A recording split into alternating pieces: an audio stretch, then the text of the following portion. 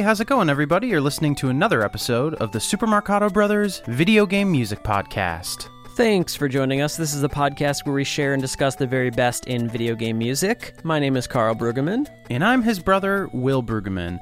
Today's going to be a really fun episode, I think. We have a console spotlight, and it's interesting. There's like a part of me that feels like surprised that we haven't done an episode on this topic before.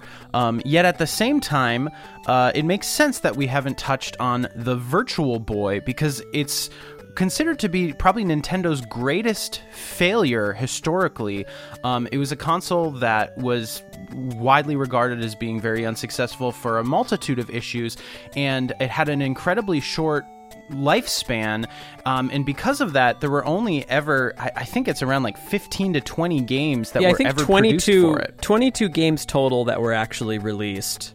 19 of them were released in the Japanese market, 14 in North America. So it's kind of unfortunate, depending on how you look at it, that many of these games are relatively unfamiliar to the average gamer. Mm-hmm. And one of the reasons why we wanted to do this episode is because there actually are some Virtual Boy games that were in development that had completed soundtracks that were canceled. Never saw the light of day. A lot of Virtual Boy games that were canceled or shelved, which is very sad, but also very understandable. And I will say that historically, the Virtual Boy, despite being a pretty clear failure, it was responsible for where Nintendo were to be headed in the future, such as the 3DS. It was responsible for a lot of things. I mean, it saw the first Mario Tennis game, their experimentation with 3D and some other series.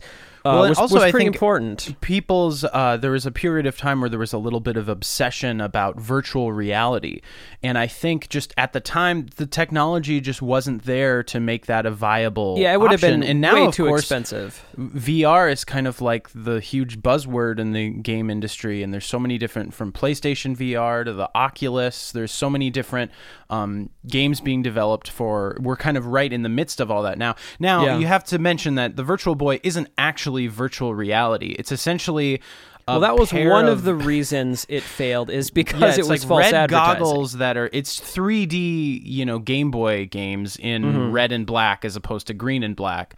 I mean, I think at the time, there's some definite potential with the technology. What I find interesting, if you've ever looked at the controller, it's a very interesting design. It's shaped like an M, and it has two D-pads. Kind of like now we think of, any game controller needs two analog sticks, but this is sort of pre-analog sticks, so there's two directional pads. It's interestingly symmetrical, which I've always wanted to sort of, get my hands on that controller, just because I thought it seems interesting. A very, very interesting point in history for Nintendo. It proved that even Nintendo could make a misstep. I think they were kind of rushed, actually, to start working on the 64, and so one of the many reasons why this failed was because I think it was a little bit rushed. But in any case, there's some good music for the Virtual Boy. Now, out of those games that were released or even canceled, we're not playing all of them, even though there's already a small amount of games, because some of them are just clunkers, to be honest. Right. We have a very small number of games we're featuring today, with a heavy focus on Bound High, which was that wonderful soundtrack Will brought in on a recent show and tell. That was actually one of the games that was shelved, sadly. We'll talk more about it later on in the episode. But the sound chip that the Virtual Boy used was actually pretty unique. It was called the VSU, the Virtual Sound Unit, and it was actually quite similar to the TurboGrafx because it had sounds like a great band name, Virtual Sound Unit. It had like 5 an 80s channels of wave, so wavetable synth, and then 1 noise channel. So what you guys heard playing in was Music B from V Tetris, composed by Takashi Kumegawa. Let's play a track from Jack Bros, which is a great soundtrack, one of my favorites for the system. This is Character Selection, composed by Hiroyuki Yanada.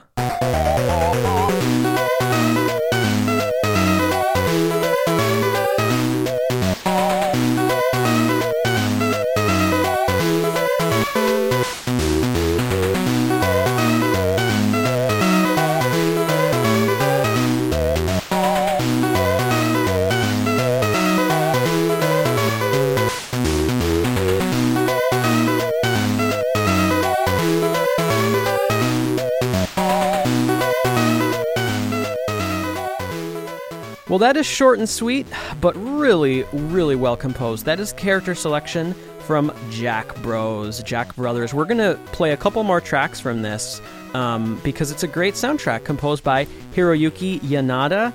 Surprisingly, actually, kind of a spin-off in the Shin Megami Tensei series, which was not something I knew before diving into this. But yeah, it's an action game, considered a good game, and I would say one of the better soundtracks for the Virtual Boy. Yeah, I would agree. I've always been curious to check out Jack Brothers. I've never gotten to play it, of course, because I've never played a Virtual Boy in real life. I've played some of the games on emulators and stuff, but if you're not experiencing it in person with that vivid graphics, futuristic well, not just the gameplay. graphics, but one thing is it actually had the built-in speakers too. And so one thing I'll say is that I don't think the audio was a reason for the Virtual Boy failing. I think the audio worked pretty well. I mean, especially if you're judging it on Game Boy standards, it sounds a little more advanced. There's more channels, and the fact that those speakers are going to be really close to you. I mean, I think you're going to hear the music well. I think the music was not one of the reasons why this failed. Yeah, I'd say what's interesting about the Virtual Boy, and we've talked about this before, it's really important to discuss the console specs when talking about early video game music, not because, it's super important, all these technical details, but these are the tools that composers had to work with, and they definitely affected not only the way the music sounds, but the way that composers approached writing the music. For instance, when we look at, music from the NES, there's a very clear, often delineation between the three pitch channels, and that it's inextricable from the nature of the composition. Right. And if you're looking at the Sega Genesis versus the Super Nintendo, or the Game Boy versus the Virtual Boy, there's sort of a difference. And one thing about this piece of music, there's a couple chords in here that are a little bit richer, a little bit more dense in terms of just how many pitches are playing at one time than you could have done on something like the Game Boy without the aid of like an arpeggiator. And that's something we're really going to hear in the title we're going to play next. I have a feeling that the additional channels really inspired the tone for the music in this game. And so this happens to be my very favorite soundtrack for the Virtual Boy, and I was just blown away by listening to all of this. This is called Galactic Pinball, and it was composed by Kenji Yamamoto. Right after he finished working on Super Metroid, in classic Nintendo fashion, what would he move on to next? Galactic Pinball. Well, hey, it's galactic at least. At least it's galactic, and it actually does remind me of the Metroid series at certain times. He worked alongside Masaru Tajima on this game, and we're going to play a few of the tracks. I think we're going to play, let's see, 1, 2, 3... We're going to play 4 Galactic Pinball tracks today because it's really good. Let's start things off with a really cool piece of music called Lucky Star.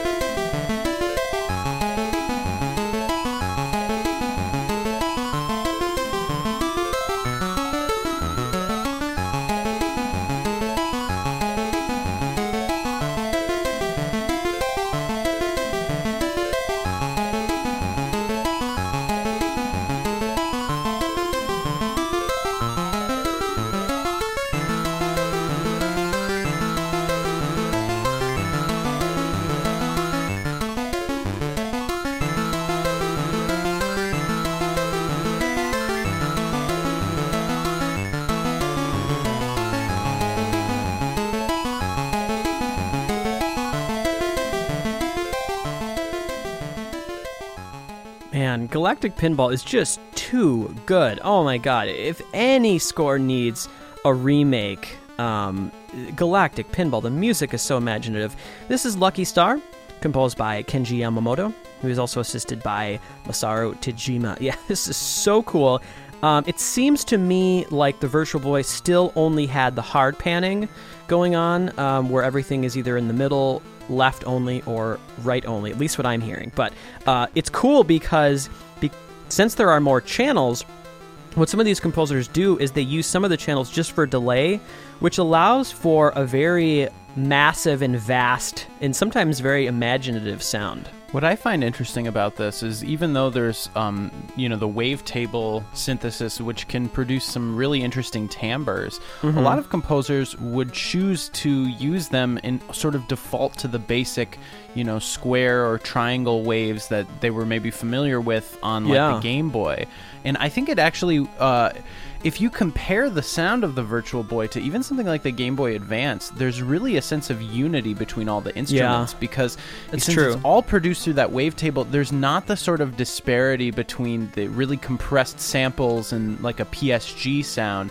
It's all sort of this one... It's also not the dynamic disparity. I mean, it was really hard to get the quote mixing right on the GBA because the volume of the samples sometimes might have been different than the PSG. And so this, it all blends together. It's just actually a really nice, production, I would say. I want to talk about this composition too, because I think there are definitely earmarks of Yamamoto's style from Super Metroid in this, one of which would be the use of this sort of really active and nimble ostinato in an odd meter, Well,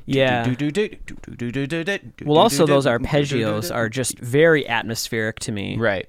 Yeah, and the it's arpeggios, the colors are just gorgeous. It's very evocative. It's kind very of fusion-y, impressionistic. And there's some really sophisticated and rich chords here. There's one of my all-time favorite chords, which is an augmented triad with a major 7. It's the sort of chord that ends like any kind of spy movie. Like if you picture the end of ba-da-ba-ba, bring, that sound is like an augmented major 7. But in certain contexts, it has a very almost like sophisticated 20th century concert music. It makes me think of like Debussy and Ravel and stuff. Yeah. It's very... it's just tasty and stuff. Yeah, I love this piece of music. It's gorgeous. It'd be cool because this is sort of probably relatively unknown. It'd be fun to hear remixes or I don't know. I feel like I hope there are could be some out there. creative ways. If they're not, there needs to be a project to redo, remake the Galactic Pinball score. So good. All right. Well, let's move on to really the catalyst, the inspiration for this episode. Originally going to be its own spotlight. And then we decided, you know what, we can just have a hefty amount of this and still call it Virtual Boy. This is Bound High, which is so fun. This was composed by Takaaki Oka. And Will, there's something that you might not know. Because this game was shelved, and I imagine the people that worked on it were quite disappointed, they would actually go on to use a lot of the elements in this game for a follow-up for the Game Boy in 1997 called Chalvo 55. Featuring the same soundtrack. So if you look up Chalvo 55, you can hear a Game Boy version of this music. I gotta say, it sounds worse, and so the Bound High is definitely the definitive version of it, which makes sense. They had to condense it to fewer channels. But in any case, we have a lot of Bound High music today. Well, to me, what I love about Bound High, it really reminds me of the early first-party Sega Genesis titles. It makes me think of things like, I don't know, Jewel Master or, I don't know, things kind of like in that sort of more plucky, optimistic Sega Genesis sound. It has a Super Fantasy Zone sound to me as well. Yeah, Super Fantasy Zone. That's the one I think. Well, we have 6 total Bound High tracks today. Let's start off. We're not doing them all in a row. We're going to do 3 of them to start off. This is the title, which is just so much fun. Let's take a listen.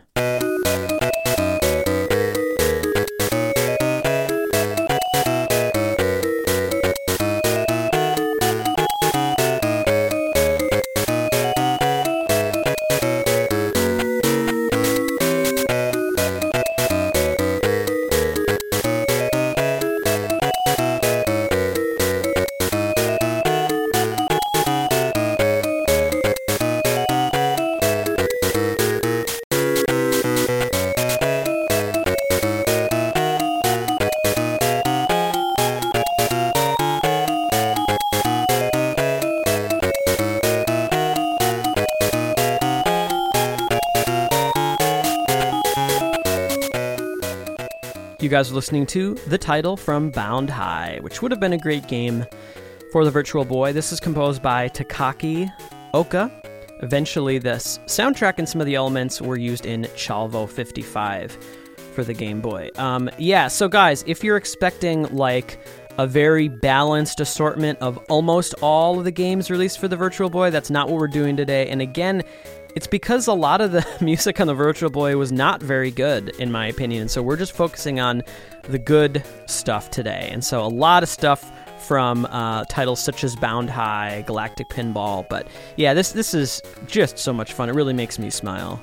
All of the music on Bound High has this really infectious character, and to me, it sums up so much of what I love about old school video game music, which is that it's incredibly accessible, very melodically focused and well crafted, but there's also this inevitable quality where I guess there's so many different types of music and principles about writing music, and I think a lot of people really value surprise in music and wanting to defy expectations. None of the music in Bound High, I feel like, does that, but it captures something that I think great video game music can often do, which is that it's really satisfying. Almost all of these pieces are built around some very simple melodic device taken through a sequence, but it's a very rich and emotional chord sequence that feels classic. So there's this sense of comfort when you listen to all these pieces that they're really catchy, they're very memorable, they stick in your head, but they never really defy your expectations. They kind of go exactly where you want them to go. And, you know, sometimes you maybe want a little bit of something unexpected, but I don't know, this is one of my favorite types of music because it's all about craft. And I think this is a kind of piece that is really easy to dismiss, much like, you know, Muzak or elevator music or something that's like easy to listen to, that's not challenging or defying your expectations. It's easy to dismiss music like this because it's easy to listen to, but it's not necessarily easy to compose. And so that's just something that point. I don't know, I challenge you to think about as you listen to Bound High, to listen to, like, there's a lot of really subtle detail in terms of a track like this is great because much like we talk about an NES track, each pitch channel being in their lane, this is a similar approach. Even though there's way more channels, the kind of, if we were to think of the band, quote unquote, of this song, the melody is in its lane, the bass is in its lane, and then you almost have this like Latin-y keyboard kind of you have the such a good chord part. material in its place, and they kind of are very much staying in their lane, which is I think something that it's interesting when you look at old video game music to kind of look at how were these tracks not just written melody and chords, but how are they fully arranged and realized. Well, what's really fun is now we're moving on to the intro, which is a great change of pace. It's a little more stripped down and I guess sad compared to the title. Just a sweetness that Oka is able to bring to this soundtrack in an innocence. Let's take a listen to the intro from Bound High.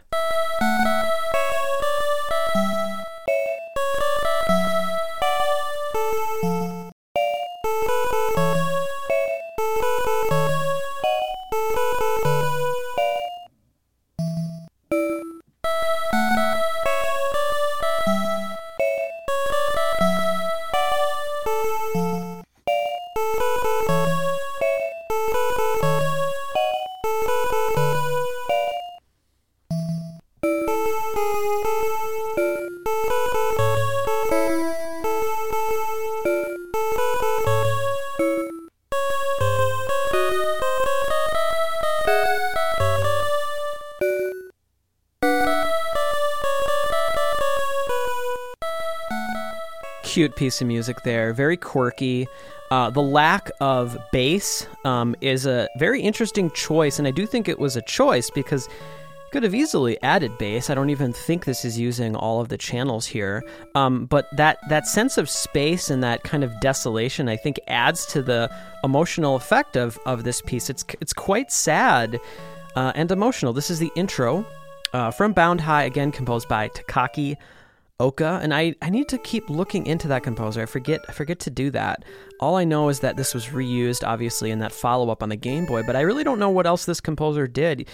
Really, really a great composer with a fairly unique style. I've always wondered if they were related to Soyo Oka, because they have almost like a similar, I could describe the music similarly, that it's like these really beautiful, timeless, and inevitable chord progressions.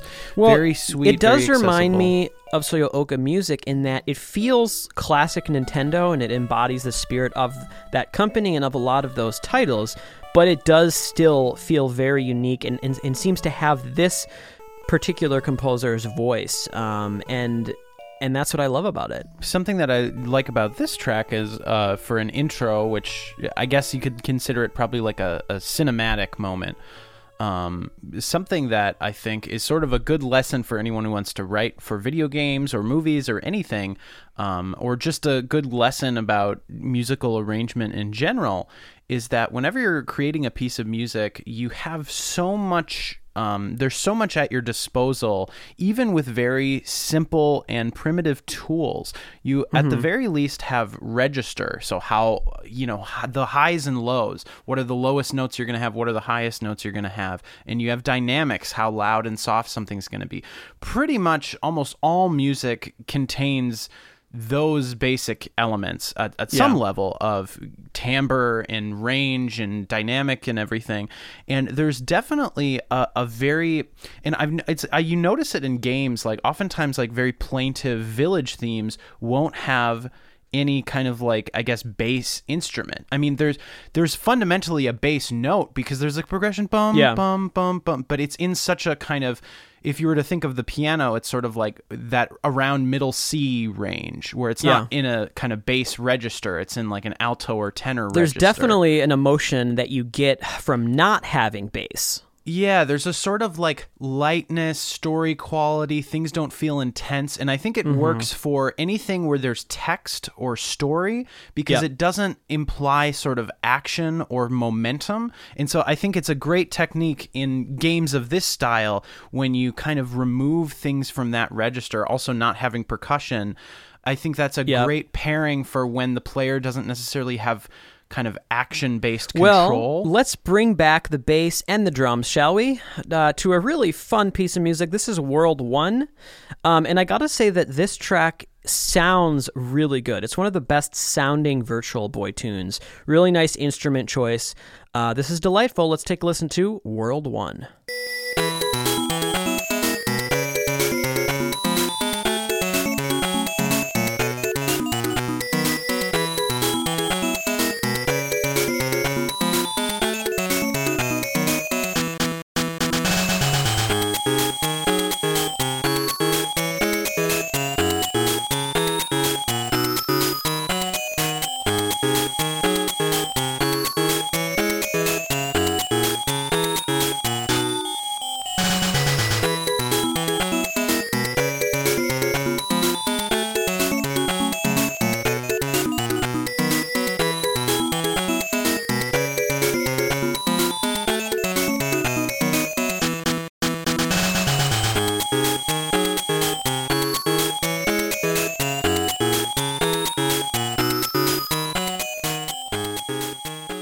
God, that makes me smile. You guys are listening to World 1 from Bound High, and there was a part in this that was just straight up Super Fantasy Zone, like the end of that phrase, dun dun dun dun dun, really reminded me of Super Fantasy Zone and the work of Naoki Kodaka.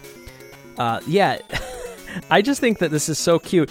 The sound of the chip we mentioned is quite similar to the TurboGrafx, and so it's cool to hear Nintendo composers in that sound, because a lot of the TurboGrafx music that you hear does not have anything close to a Nintendo style for the music, and so it's actually a really cool pairing that feels oddly comfortable to me and familiar. Yeah, a lot of this reminds me of Genesis music, but that kind of like not necessarily the like American like the rocking FM driving stuff, more the kind of Sonic stuff. The first party Sega title music, and much like those other two tracks we played, this track is very inevitable. It sort of puts its melody through these relatively expected paces of a very satisfying chord progression, but it's great. It's not, this one I think has a little bit more unexpected nature to the melody, like it's not as sequential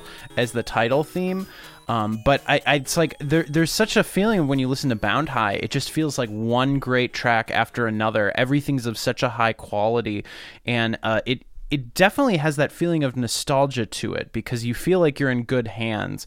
At least I do when I hear a piece of music that's like doing the types of gestures I love, whether like in that last track, that sort of descending bass progression that we've heard time and time again. But when you hear that executed in a really beautiful way, or something like this progression that reminds me of something from like Sonic the Hedgehog, you sort of feel like you're in good hands, because you get the sense that the composer is receptive to these sort of little emotional gestures. And then to me, it makes me feel like, I want to go along for the ride and hear where they're going to spin this melody, where sometimes when music is overly limited or over complex, you're kind of like not sure how to feel, because there's in general, that I think sense of I know why you communication. love Bound High so much. I think Bound High is like a crash course in making simple, digestible, easy to listen to music. It's one of the best examples of that, at least for video games. It's so fun and sunshiny, and it just feels so good listening to it. And Oka did a really good job. Yeah, and I think it's interesting because you compared it to Super Fantasy Zone, which I totally hear, but I think there's so much music that's really accessible or simple, but is written at sort of an arm's length, where it feels like whoever the writer is sort of dumbing something down for the audience. And in my opinion, maybe it's just a personal taste, but I feel like I can usually tell that when someone's making something excessively simplified. Yeah, I mean, you want it to be honest. Yeah, you definitely you don't want the music sincere. to feel like it's like making fun of the listener. You want it Yeah. to be along for the ride. Well, guys, let's move on to a game that's actually in the Bomberman series. This is Panic Bomber, and it was composed by Shinichi Sakamoto and Jun Chikuma. Let's take a listen to The Desert of Desolation World 3.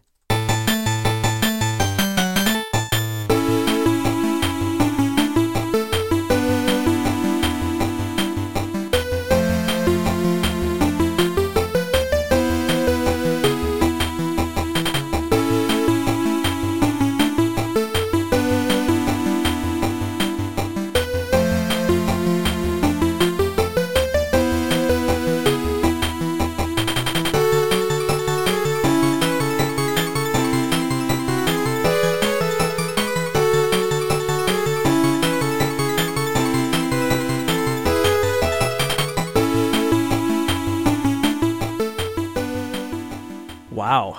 I was saying before about Galactic Pinball. This sounds phenomenal for the Virtual Boy. Really great production here.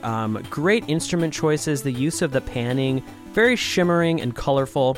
Great music. This is The Desert of Desolation from Panic Bomber for the Virtual Boy, composed by Shinichi Sakamoto and Jun Chikuma.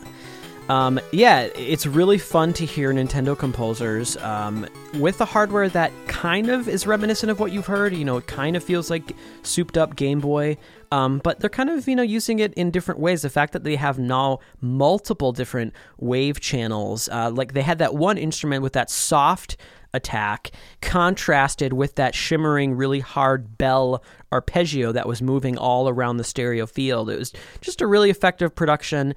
And composition, very driving. Yeah, this one really hit the spot for me. Yeah, it was really cool. Man, I really do like the sound of the Virtual Boy. It's kind of this I do nice too.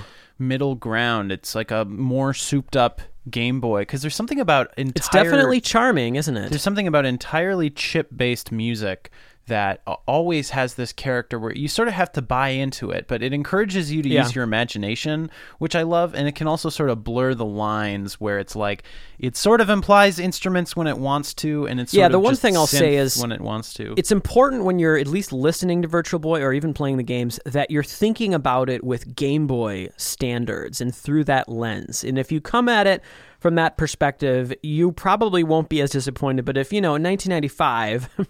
much like the games themselves, if you're approaching you need to have it from Game the Boy Super standards. Nintendo standards, I could see it be very, very disappointing. Yeah, I doubt that anyone is expecting like a console level experience from their handheld, but the Virtual Boy is But the interesting thing is, 'cause it's not a handheld. really a handheld. Yeah, that's one of the reasons why it failed too. It wasn't a handheld. It didn't. It needed like a table to rest on, so it wasn't like you could just have it. But it was a boy. It's Game Boy. it's a boy. It's a little Game Boy. No, another interesting thing about Virtual Boy, it was the concept of Gunpei Yokoi, who created the Game Boy and was also one of the minds behind Kid Icarus and Metroid. So this was sort of the And the last game- thing yeah. that he worked on at Nintendo, and sadly, they went their separate ways after the Virtual Boy, and then he Yeah. went on to develop that. The Wonder Swan was The his Wonder swan, Swan, his yeah, Wonder his- Swan song. Yeah. Let's move back to Galactic Pinball, which is so good. This might be my personal choice for track of the week. I love this track. It's so groovy. It's so classic Kenji Yamamoto. This is Moon Man Fandango.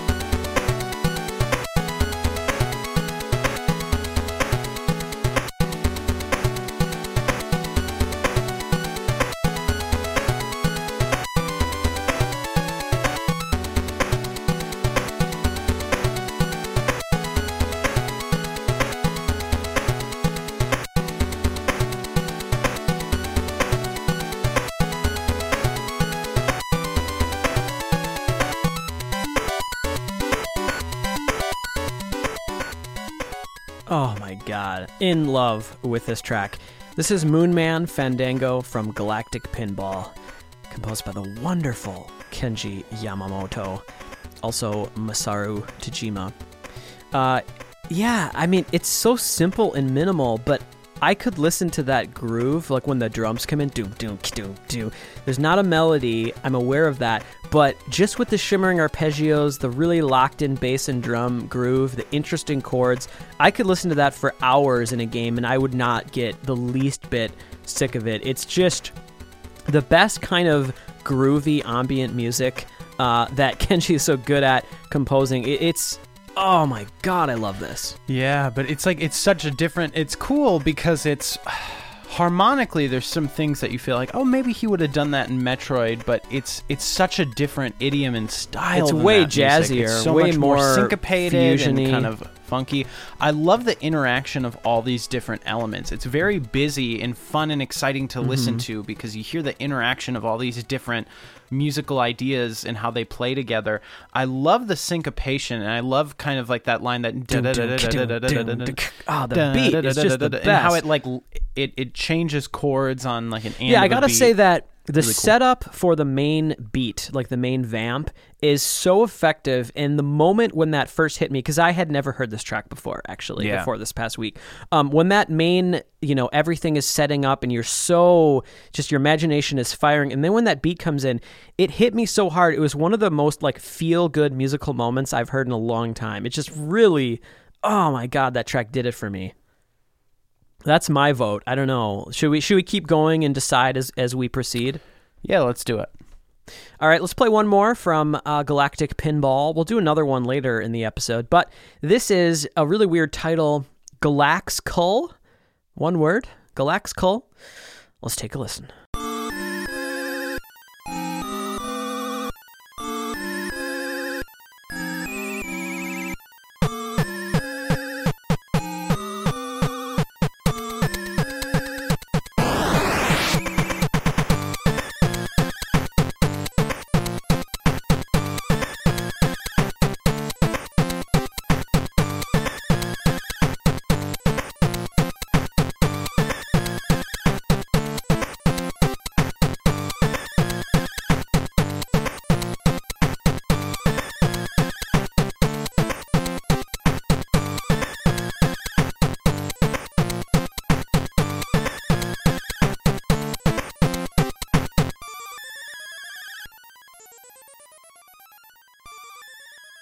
This is so cool. You guys are listening to Galaxkull, weird title from Galactic Pinball, by Kenji Yamamoto. Now, this one, out of any of the ones at least we're playing, I feel like could fit in the Metroid series. It's super gnarly, super weird, and kind of creepy at times, but again, has a cool groove.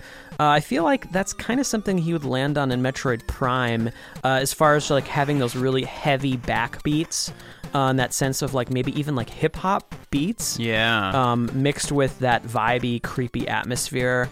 Yeah, it's cool. Man, that's such a good point, Carl. It's interesting to sort of look at his post-Super Metroid but pre-Metroid Prime stuff as like almost being a turning point into kind of merging that. Like the Metroid music is very organic sounding. A lot of it feels like it's characterizing the life of these different alien worlds and everything, and this music is much more electronic and creepy and is sort of spacey in that way, and I feel like Metroid Prime sort of merges the two in a way. That's probably a simplification, but it is kind of interesting that you can sort of trace some of that. Maybe he got into slightly different musical influences when he was working on Galactic Pinball, and I think I would be curious every project to know that a composer what was he works on listening affects to them. during this time, because this is some gnarly music, man. Yeah, for sure. Oh, it's so cool. It's very adult. Yeah, I love it a This lot. next one is going to be so funny. I can't believe this seems like a joke. This seems like an Onion article, but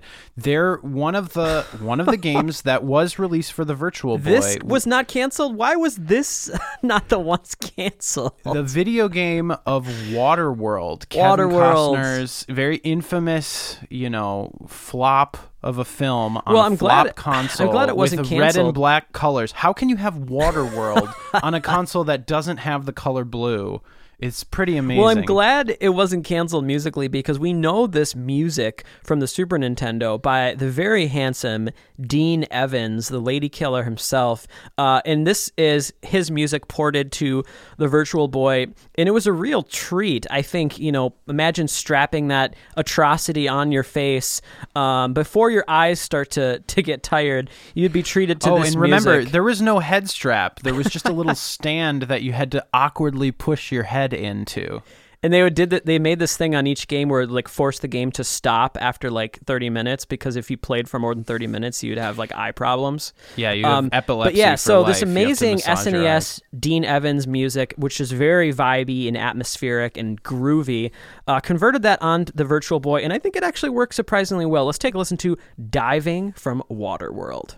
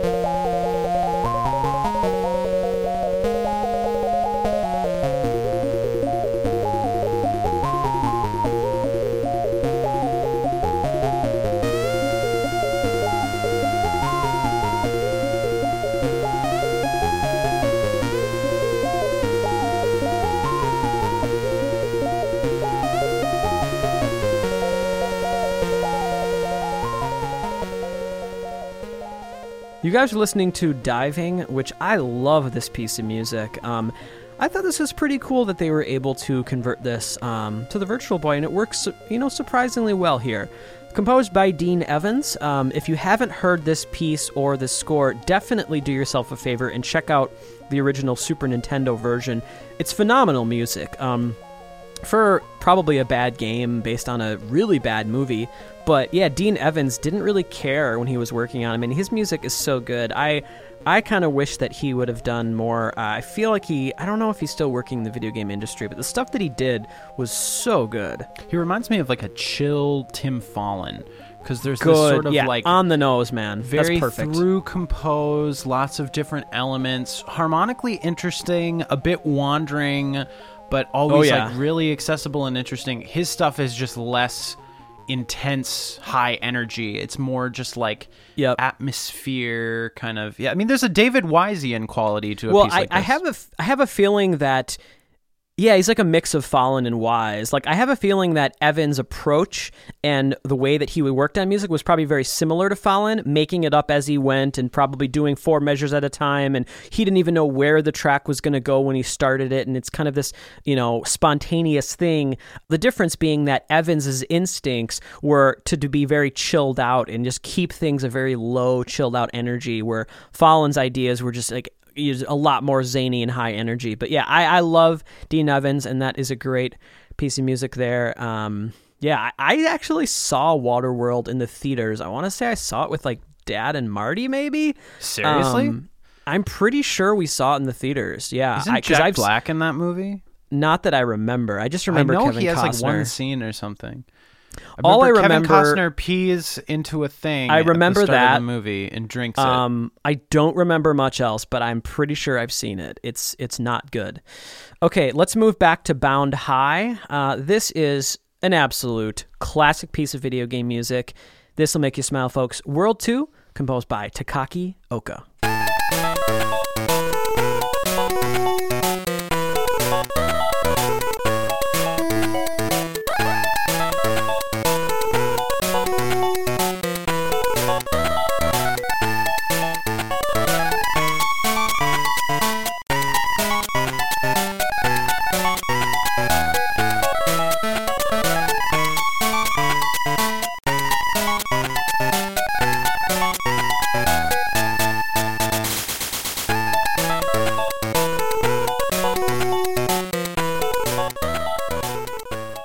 You guys are listening to World 2 from Bound High, composed by Takaki Oka. This is just a classic piece of video game music. Will was saying that it reminds him of DuckTales, and I definitely hear that. I do also hear, again, the Super Fantasy Zone, Naoki Kodaka influence. Maybe not influence, but it's very reminiscent of that. To me, this is like Sega meets Nintendo, because the A section feels sort of Sega-ish, and the B section is the most Nintendo thing ever. I think that's true. I mean, it's one of the happiest, most positive pieces of video game music I've heard in a long time. Like, when you brought this in, you brought 2 tracks in, I think the title and this, I believe. When this one played, it was just like, it's the great example of video game music where it feels so familiar. Like, oh yeah, this track, I grew up with this, didn't I? Yeah. No, you didn't grow up with it. You just grew up with a lot of things like it, and with you grew up with other good a things. lot of artists that were in a similar headspace and time to this, and so it reminds you of a lot of things that you love. And it's like when you hear what I love is there's so many great musical artists like nowadays that have so much love for music of the 70s and 80s. And so often you'll listen to a modern piece of music and it's like, this is classic, I've heard this before, and it's like, oh no, this came out in 2019 and I've never heard it before. It's just like, it's such a love letter to this other stuff that I love. I don't think Bound High is necessarily that, because this is like, what, 1995 or whatever. So it was written back in the era that we like, but it's that sort of feeling of discovering something that feels like you should have known it your whole life, and had it been attached to a more popular game or there's title, really no excuse. It would be classic. Why didn't we know this growing up? It was a canceled Virtual Boy game. We should have we should have known this. Let's play another track from Bound High. This is World 4, and I particularly love the use of a little bit of chromaticism in the notes and in some of the chords in this one. Really nice. Before we move on, we have to mention that we decided you guys just listened to this week's track of the week, going with that World 2 from Bound High. I adore that Moon Man track so much, but We're going to give it to World 2 there. All right, check out the whole Galactic Pinball score, though. Any fans of Kenji Yamamoto. It's so good. I also love, with that score, I didn't mention this, picturing him, because I know he wrote a lot of the Super Nintendo music, just kind of driving on his motorcycle, humming the tunes. And so I like to picture him doing that for Galactic Pinball as well, because there's a nice... They'd be good to drive to, I feel like. Absolutely. Let's check out World 4.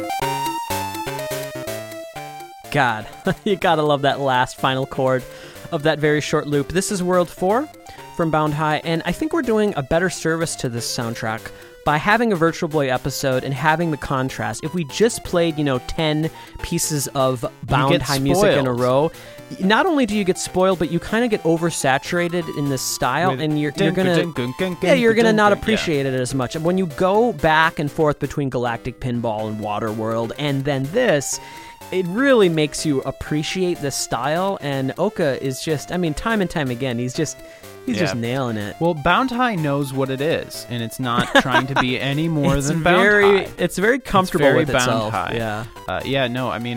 I was thinking back to what you were saying, Carl. It is surprising that we never knew this game growing up, because the only two consoles that I remember playing growing up were the Virtual Boy and the FM 3DO. Towns Marty. Oh, sorry, I thought you meant the 3DO. Oh, no, the FM Towns Marty. That's classic. I know that's Marty's favorite console. Well, guys, later on in the episode, we're going to have one more Bound High and one more Galactic track. But before we move on to that, let's play some more Jack Bros music. Great soundtrack. Let's take a listen to Grim Reaper's Cavern, which is level 2 from Jack Bros.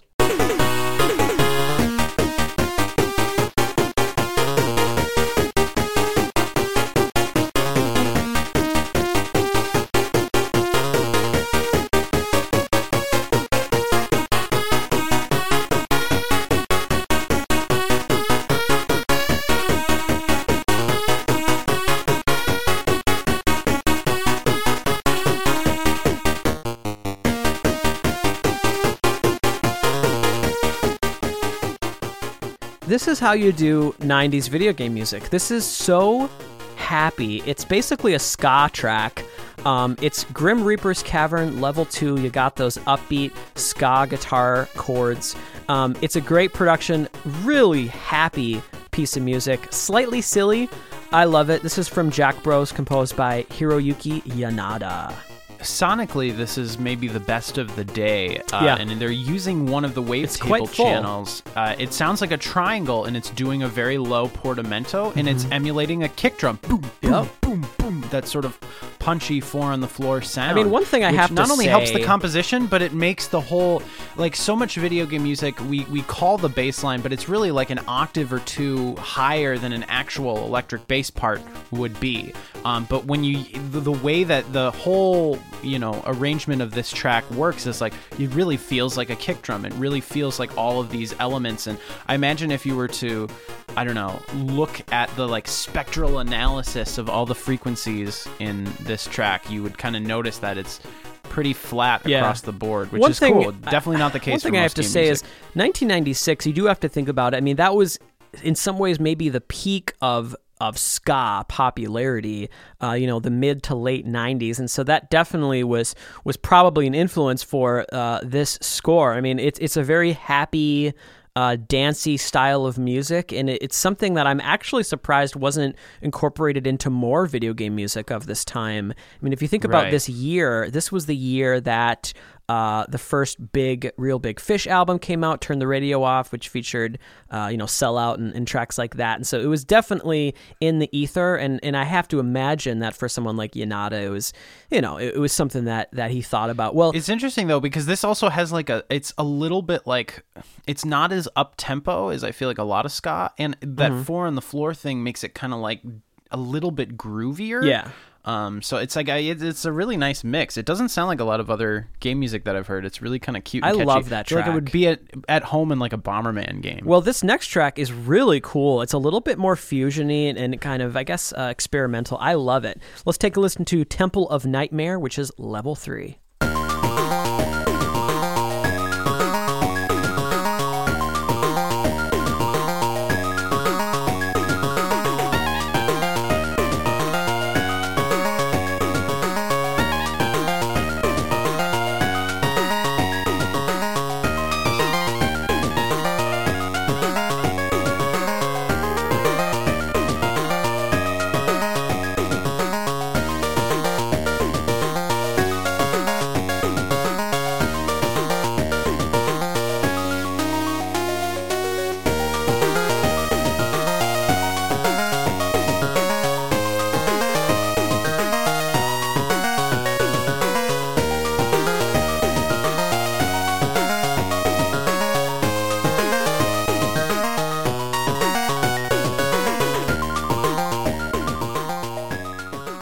God, this is good. You guys are listening to Temple of Nightmare, and yeah, I mean, definitely I can say this safe to say this is the best sounding Virtual Boy soundtrack. I mean, getting what feels like a full drum kit sound, and you know, the bass response was not something that was quite easy to manipulate on the Virtual Boy. Most of the scores sound very tinny and lack that bass, and so they did the best they could here with this Temple of Nightmare from Jack Bros. Yeah, I love this track. It's reminiscent of a lot of kind of fusion 90s video game music. It's just kind of that wandering progression. Feels really good. Well, another thing that we have to consider, because you mentioned sort of the tinniness, I wonder if some of that was on purpose, because the wavetable would have been capable of producing like triangle wave or something more sine wave-esque that would sound a little bit richer and bassier. I have a feeling like they rolled it off. I kind of think that. But I think part of the reason is they wanted something with a lot of overtones that would have presence in really crappy speakers with no bass resonance. And that's why like so much Game Boy stuff uses that like square bass that's really kind of cuts through in small speakers, where like the NES, the triangle bass is kind of like, if you have no bass, it does make the triangle bass instrument sound quieter because it's such a... There's not as much kind of overtone rich. Yeah, so that's one thing to mention, is that the music was designed to be heard on the actual built-in speakers, which would be really close to you. And so maybe they thought it would be overpowering to have too much bass, but in any case, yeah, definitely check out all of Jack Bros. Great soundtrack. Not a lot of honorable mentions, to be honest with you guys. I mean, I listened to every Virtual Boy score, and a lot of them were kind of boring. And it took 5 minutes. One of them that was pretty good that almost made the playlist was Vertical Force. That had a couple of good stuff. One of them that I really was just complete throwaway was Mario Clash. That was kind of like a 3D version of the original Mario Bros. Game. And that. What about Wario Land? The first Wario Land. Yeah, we have. It's coming up. Don't worry. We're going to get to that. We're going to play a Wario Land track, but before we do that, we're going to play one more Galactic Pinball track. This is a nice change of pace for that score. This is called Alien.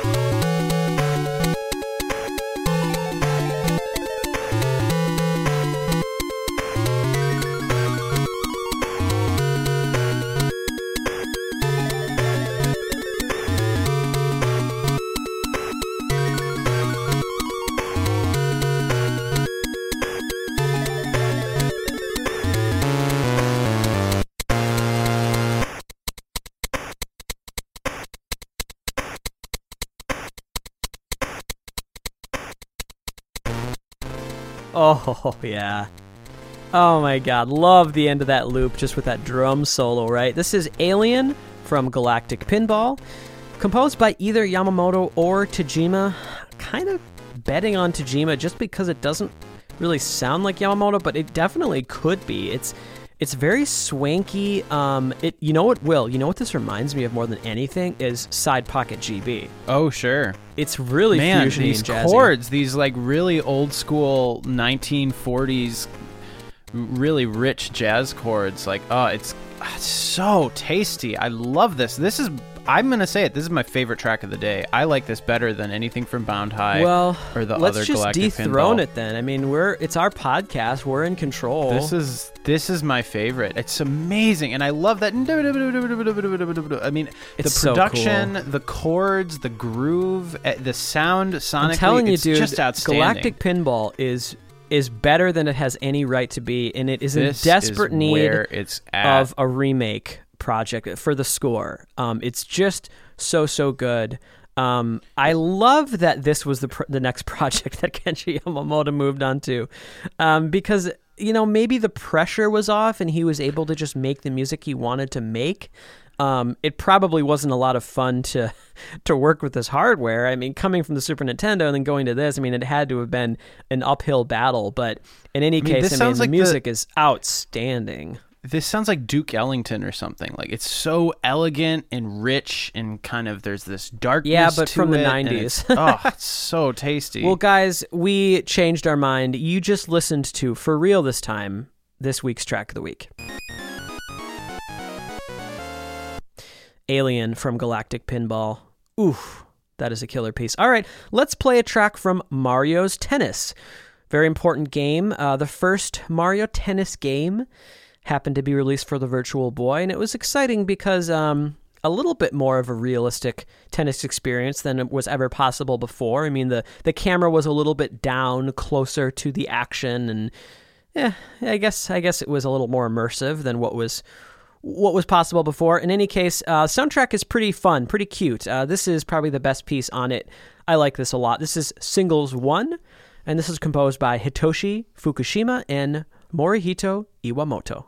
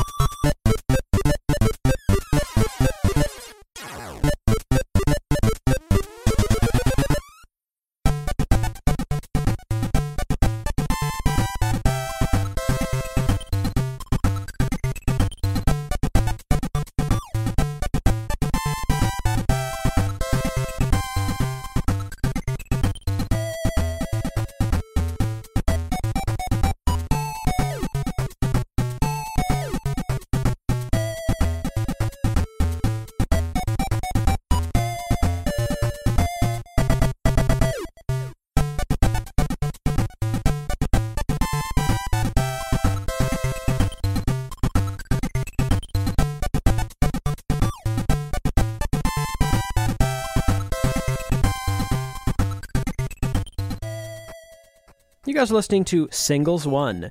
This is from Mario's Tennis, composed by Fukushima and Iwamoto. And there's something a little bit charming about some of the titles on the Virtual Boy. It kind of felt like they're going back in time. I mean, it kind of feels to me like a similar musical approach to some early NES titles, such as even like Balloon Fight, Clu Clu Land. It has that kind of really early, cute, plucky Nintendo sound. Yeah, I agree.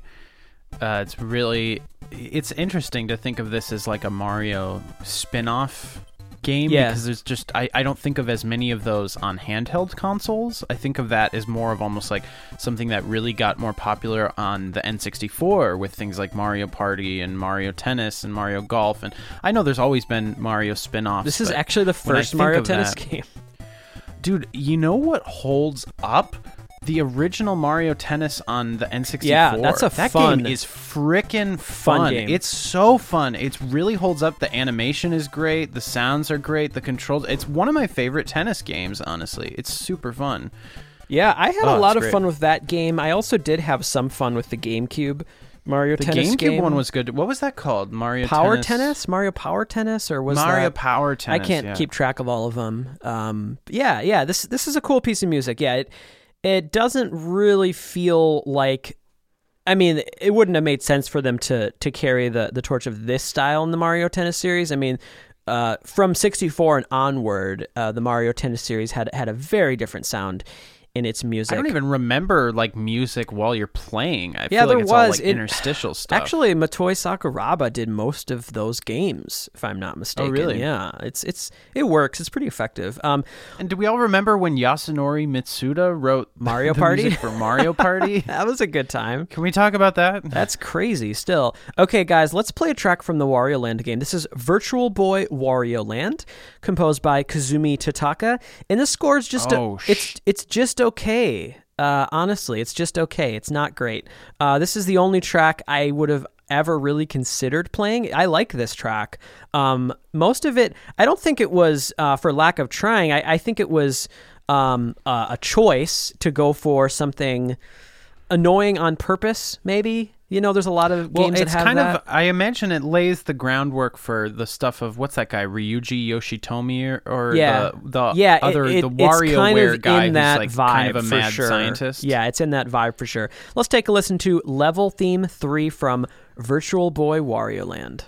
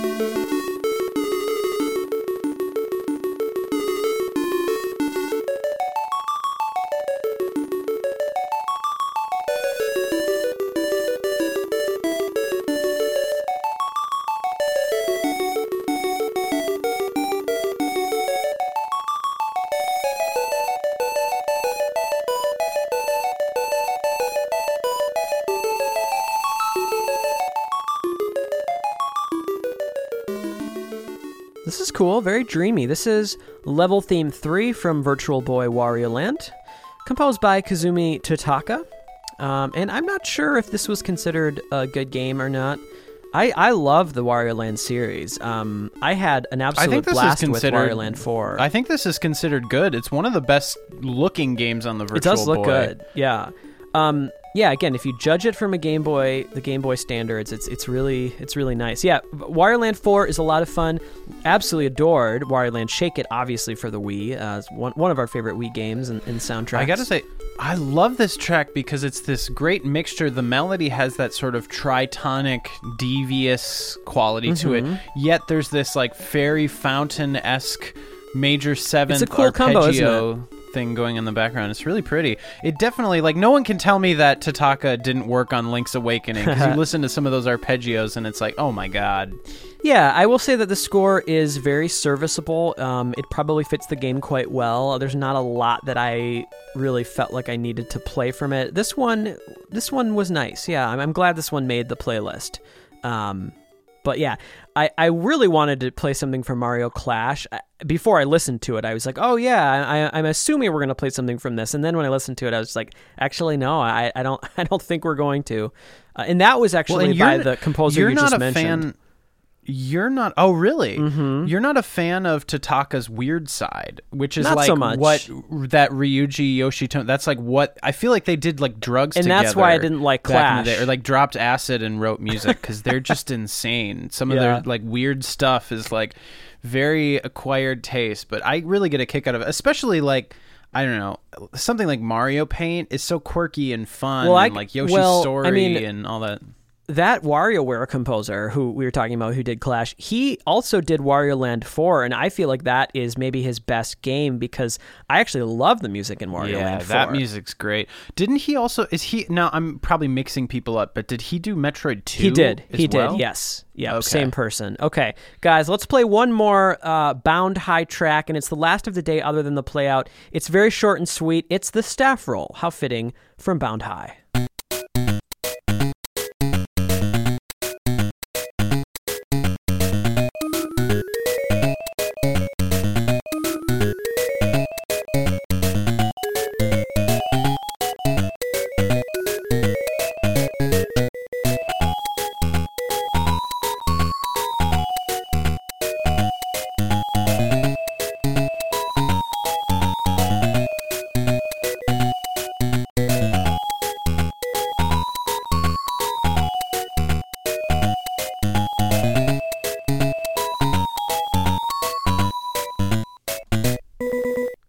Oh, what a fun way to end the episode. That was absolutely delightful. Staff roll from Bound High, again composed by Takaki Oka.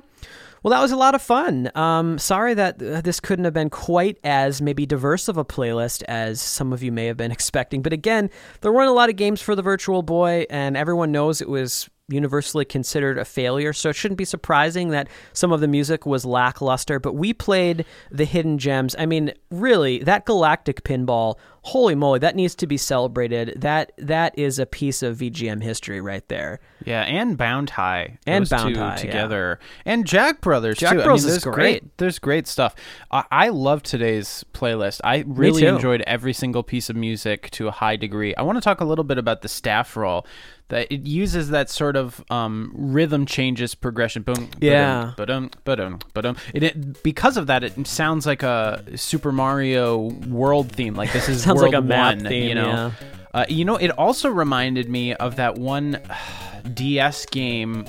It was probably like that Zan X character or whatever. Yeah. Remember those? There's one that I never played that, like, pretty much that whole soundtrack is a ripoff of Mario. Like, there's some tracks that I never played that are legitimate, like, sound-alikes of certain cues from Mario, but there's this one that always gets stuck in my head that's, like, very similar to this, and it goes yum bum bum bum ba-dum ba-da-ba-dum bum bum bum bum ba-dum, and it does sound Mario-esque. Ba-dum ba-dum ba-dum. It sounds like from New Super Mario Brothers or something. Yeah, but yeah, I like that really sort cute. of idiom, that very innocent, kind of cute, optimistic, kind of American songbook sounding thing. Well, guys, we're going to play you out with one more track from Panic Bomber, again by Sakamoto and Chikuma. And this one features that kind of classic Bomberman motif, that we hear in a lot of Chikuma's music.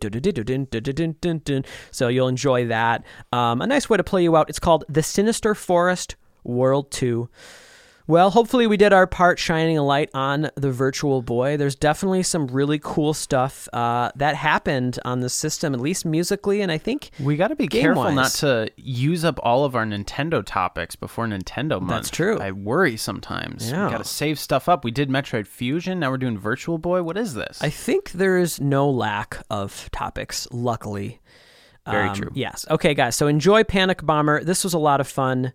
I have one exciting announcement. I wanted to officially just announce that I'm working on this really exciting project. I'm collaborating with Carlos, and it's going to be, we've been working on it for a while, and I thought it'd be fun to announce it on the podcast. It's a concept album, an imaginary racing game, and the album is going to be called Downforce. And we're really excited about this. I've been working on it for a while. Carlos is providing some really imaginative ideas and is going to be doing the art for it. So yeah, it's just been a lot of fun, a very exciting project for me, being able to wear a lot of different hats and explore some different things that I haven't before. Well, and musically, it's a little bit of a different departure from some of the... I mean, I think anyone who's a fan of your music will absolutely love this. But what I've been amazed with is the caliber of production.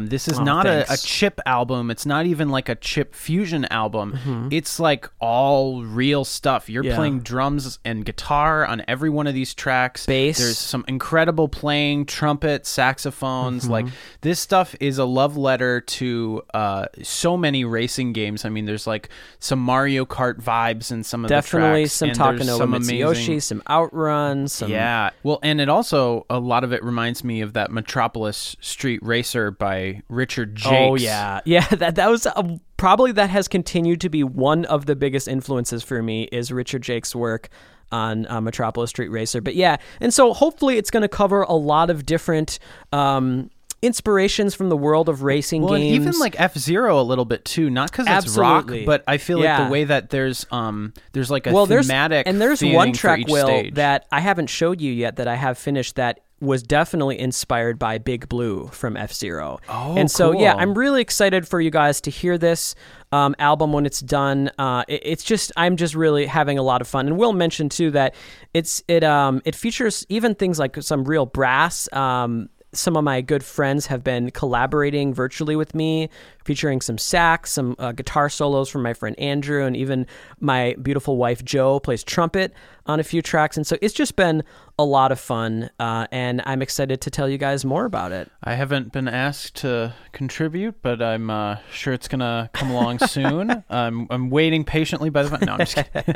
Dude, I so love all the music that you've been doing for this. I think people are going to lose their minds. The music's really catchy, and I feel like each track, the production quality just goes up and up. I really love how everything sounds. Well, stay tuned, everybody. Yeah, you guys are going to love it. We're going to play you out with this track from Panic Bomber. That's it. My name is Carl Brueggemann. And I'm Will Brueggemann. Stay safe, everybody. Peace out.